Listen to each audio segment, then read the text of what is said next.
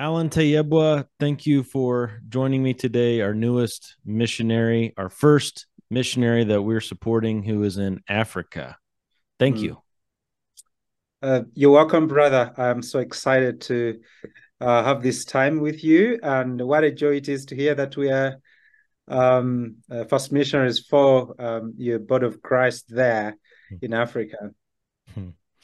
Well, let's just start with a very basic overview of Hope for Uganda. What is this ministry called Hope for Uganda that you are a part of?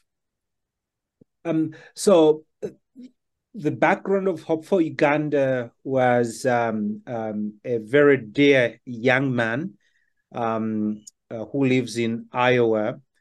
Um, Wanted to support us. He knew what was going on. We had known him through his parents, Reverend James and Anita Braden, and he desired that he would help us in some way, but he didn't know how to help us himself, and so he kind of talked with his dad, and they searched for ways of how they could support the work in Uganda. And so through that, they got to know about Partners in Evangelism International, and then we created the Hope for Uganda ministry.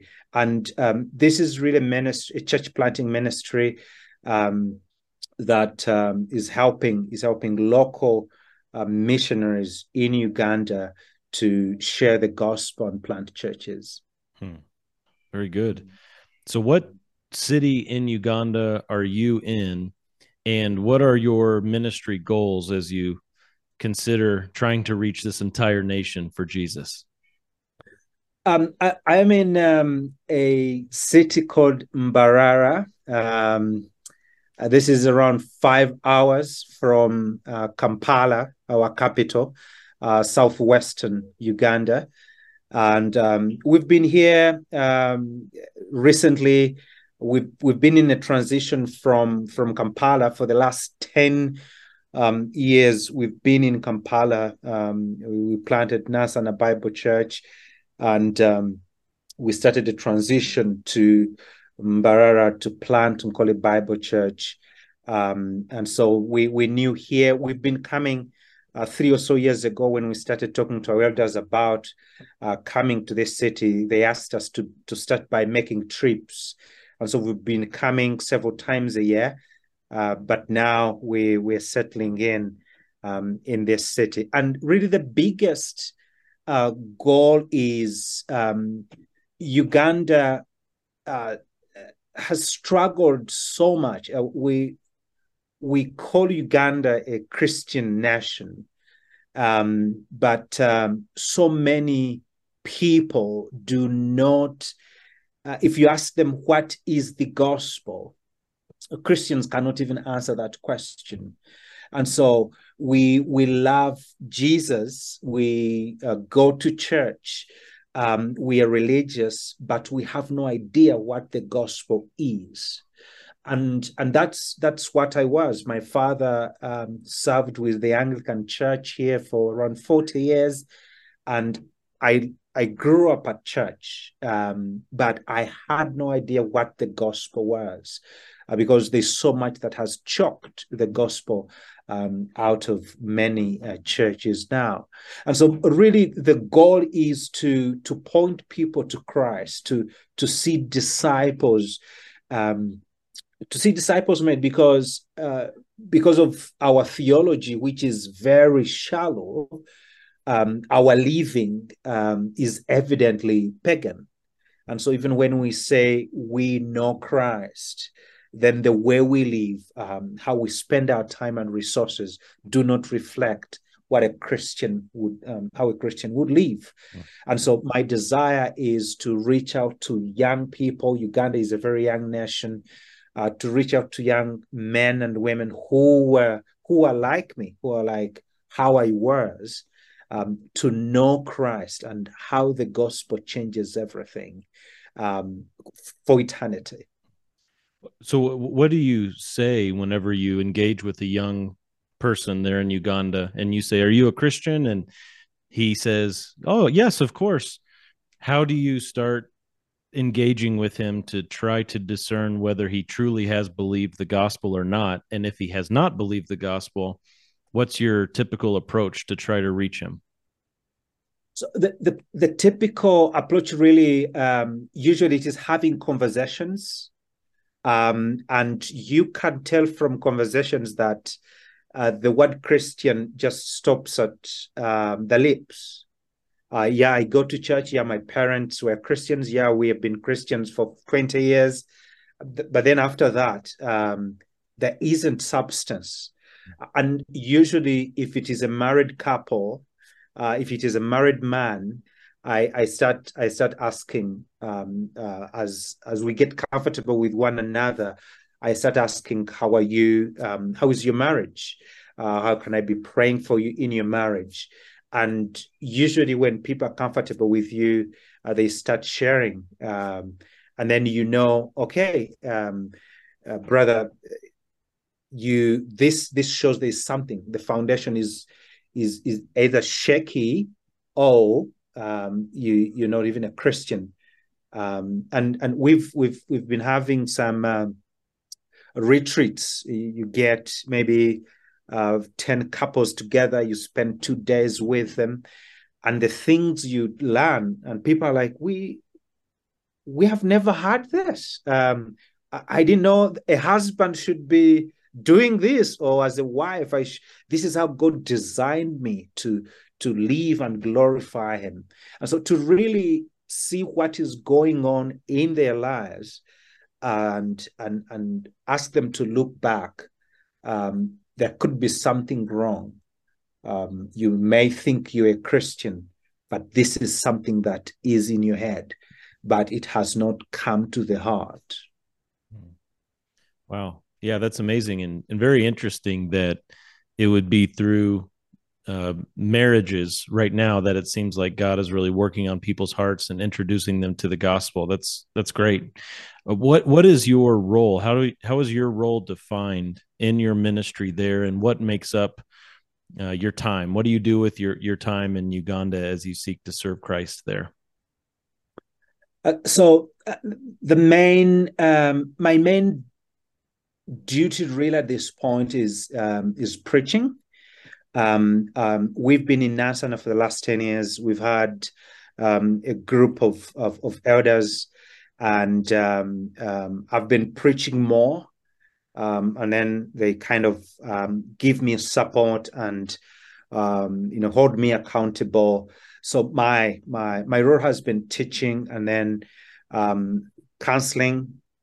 I love discipleship, so I spend time in the study and then sharing, usually with a small group of students, maybe around 8, spending time with them and learning together, and then using that small group for the church to see what knowing Christ and living for Him looks like as people get to understand the Bible. What are you preaching through right now on Sundays? Mark, Oh, okay. we've been growing and learning. It's been amazing. Really looking at what Jesus was doing, even through the miracles, but really the point not being about the miracles, being about the authoritative King Mhm. who has come and whose priority is to offer the forgiveness of sins. It's been great, and I think before Mark, we were coming from James, then Ephesians back and Jonah. So it's been a wonderful time. Amen. What are your biggest ministry needs now as you think about the goals that you're trying to accomplish and the people you're trying to reach? What are the biggest ministry needs? Um, the biggest ministry needs at this point, I think the number one would be discipleship. To to to come to terms with the fact that what Uganda needs is actually men and women that are discipled. For so long, it has been a Sunday thing. We just go to church and we don't even understand the basics of our faith. And so our biggest need is spending time with couples, with young people, investing in discipleship. What I have found out is discipleship is not necessarily an exciting thing. And so, you're spending time with 3 young men or 4, just doing life together. It is not as exciting as when you have a conference of 500 people and wow, the Lord is moving. But then after the conference, everyone goes back. Mm-hmm. And then a year later, they come. And so it isn't as exciting, at least in the eyes of many. But that's yet the most critical part. And so the biggest prayer point would be that the church in Uganda would see discipleship as the only way. That's what Christ asked his disciples and consequently asked to do, to make disciples. And that calls for a sacrifice, that calls for me and my wife and the leadership here to invite these students, the church, to our personal spaces to see how, I treat my wife. I walk in my marriage, how we raise children. It is that people are going to start look and say, well, we don't understand this new thing. We don't understand these churches, but there's something about them. And through that, I think the Lord will be calling people to himself, God willing. I just listened to a church leadership podcast yesterday that talked about the difference between events and processes and how people get really excited about events because it's a bunch of people together. It's very short. It's exciting. And processes like discipleship are very boring usually in a lot of people's eyes, but processes is where people actually grow. They don't grow in events, they grow in processes. And so that is so true. Do you have enough leadership and enough physical space to be able to have these types of discipleship meetings that you want to see? Are there enough mentors involved who are able to disciple people, and is there enough space to meet? With mentors, we're really not there. We need help in that. I have a group of pastors that I'm working with that we help one another. But one of the things we need as a ministry, as a church, working together with other churches to raise men, to be intentional in raising men. And 1 year at a time, we are seeing that happen. But again, like you're saying, the resources are not as enough. You find, we don't have enough space to even have classes. Thankfully, from Call Bible Church, we've been building our home where we're going to stay and where the church is going to start meeting from on the 28th January. And at least we have a place. But if we're going to say, I love investing in children, really a solid biblical children's ministry, at this point, we don't have a space. We don't have where they will sit. And so it's just hard to get these things, the discipleship road going when you don't have some of these facilities. But at least we have where to start, and we'll continue to pray. So the last update we had watched as a church, you were looking at the plot of land, the 50 by 100 piece of land, and thinking about building there for where you would live and where the church would meet. What is the latest with that space? Jeremy, the Lord has been so gracious. The Lord has been so kind to us. We actually ended up buying 100 by 100, 100 feet by 100 feet, because the house alone took up the 50 by 100. So we bought 100 by 100, and we built a house there. We've been building a house there that where my family will be staying, and it has enough sitting area where the church meetings will be held. And I think we're able to host around 50 people Mm. there. And so I think that would be a very good place to start. And we're making the place ready to host people from around 28th. There are many other things that are not yet done, but at least we want to make sure if we can work on one or two plumbing areas and washrooms, even if we are not able to work on the whole floor, but work on a small portion where people can be. Mm. Then as we go by, at least we have a roof over our head, and a place where the church can meet. And actually, this evening, the church, the saints came. We were at this location, and we prayed together, had lunch together, and we're looking forward to moving there on the 28th. Amen. So 28th of January, that Sunday, you're looking at gathering there. What will the weather be like, or what is the weather like in January in Uganda? Because I have no point of reference for what the weather would be be like. So the weather would be mostly dry. So January would be a harvest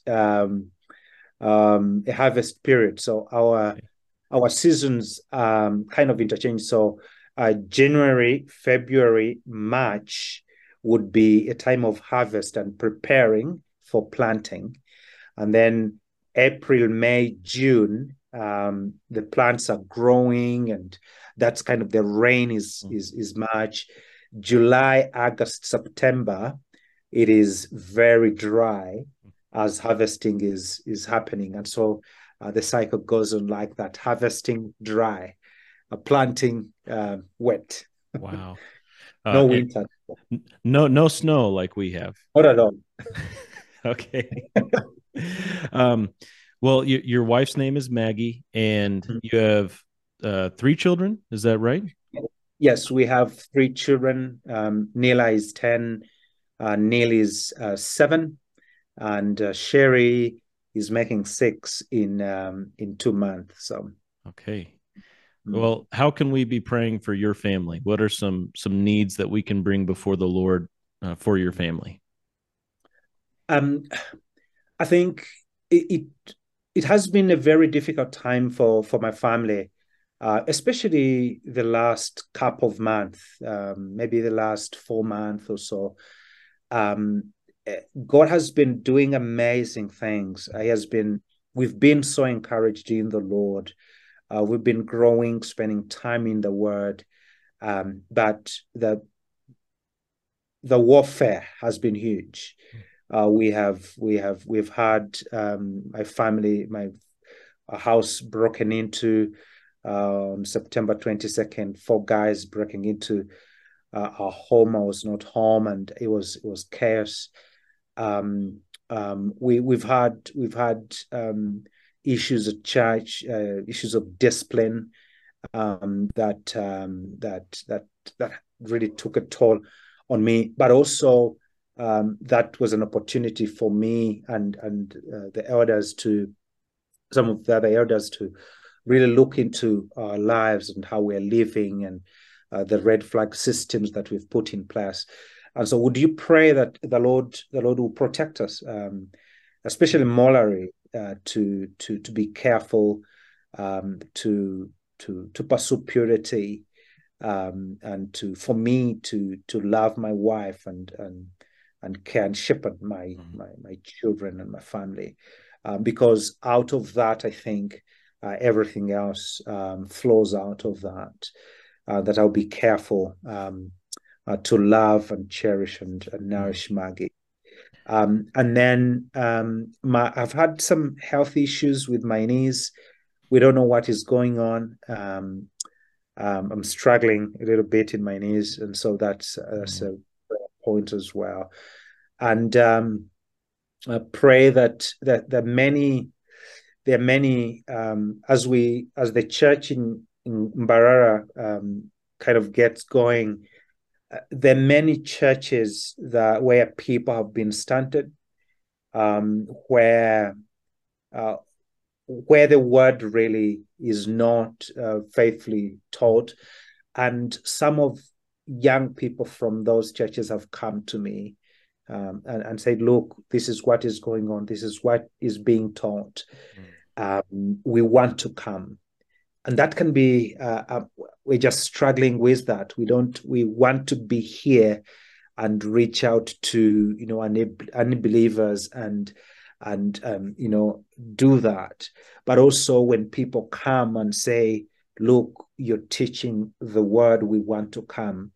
We want to make sure that we're working well with other churches and being careful on the people who are coming, especially those who are attached to churches. And so I'll be meeting their pastors.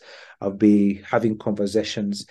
Some leaders are very insecure when young people say, "Look, there's something wrong going on." There isn't really a good as a country at large. We don't have a solid biblical eldership in churches that holds men accountable. So pray that the Lord will give us wisdom on how to deal with the ministry as starts to spread in this city. And then finally, pray that the Lord will provide for us. Uganda is a nation that struggles economically.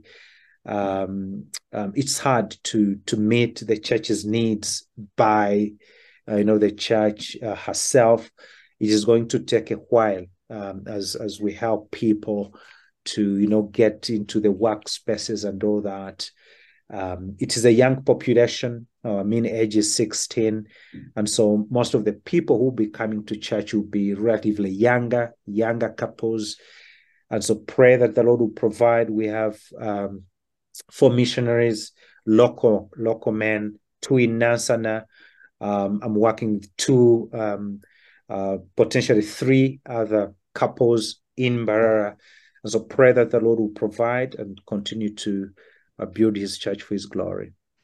Now, you said there at the start the warfare, or were you thinking true physical warfare that's happening in Uganda or more spiritual warfare? What did you have in mind when you said that? More spiritual. Okay. Yeah. There has been quite, it's been the opportunities to reach out. Literally people saying, this is what we need. This is praise the Lord. And on the other side, seeing the antagonism. And it has been very evident. So pray that the Lord will help us through that. We know he ultimately wins, his sovereign. But the process can be very difficult. So, do you have people who are coming who are members of your church, who are believers, who are married to unbelievers? Do you have a lot of that going on? Yes. Okay. Yes. Would have especially ladies would come to know Christ, but the husbands, the religious things are just for the women, and so they are just out there, and the mothers are the ones taking care of homes. The mothers are the ones leading spiritual at home, and so it's the intentionality now to reach out to men and share our God-given responsibility to lead both in physical things and provisions, but also spiritually. Yeah. Very similar to Utah.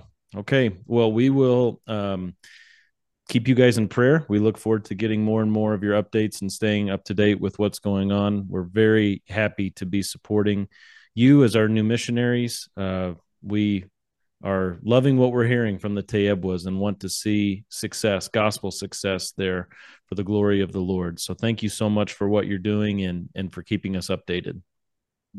Thank you so much. And maybe this it is at the end of last year when we had a conversation that you were taking us on and praying for us and supporting us.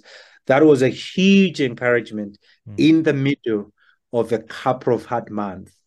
And so you have been a huge encouragement even as we got into the new year. Thank you. Thank you so much. Praise God. Well, 2024, new year, new chapter, new meeting place starting a week from this Sunday. Very good. We're very excited and we want to see things go well there. So thank you, brother, and God bless you. You're welcome, brother. Thank you for your time. I appreciate all the saints there.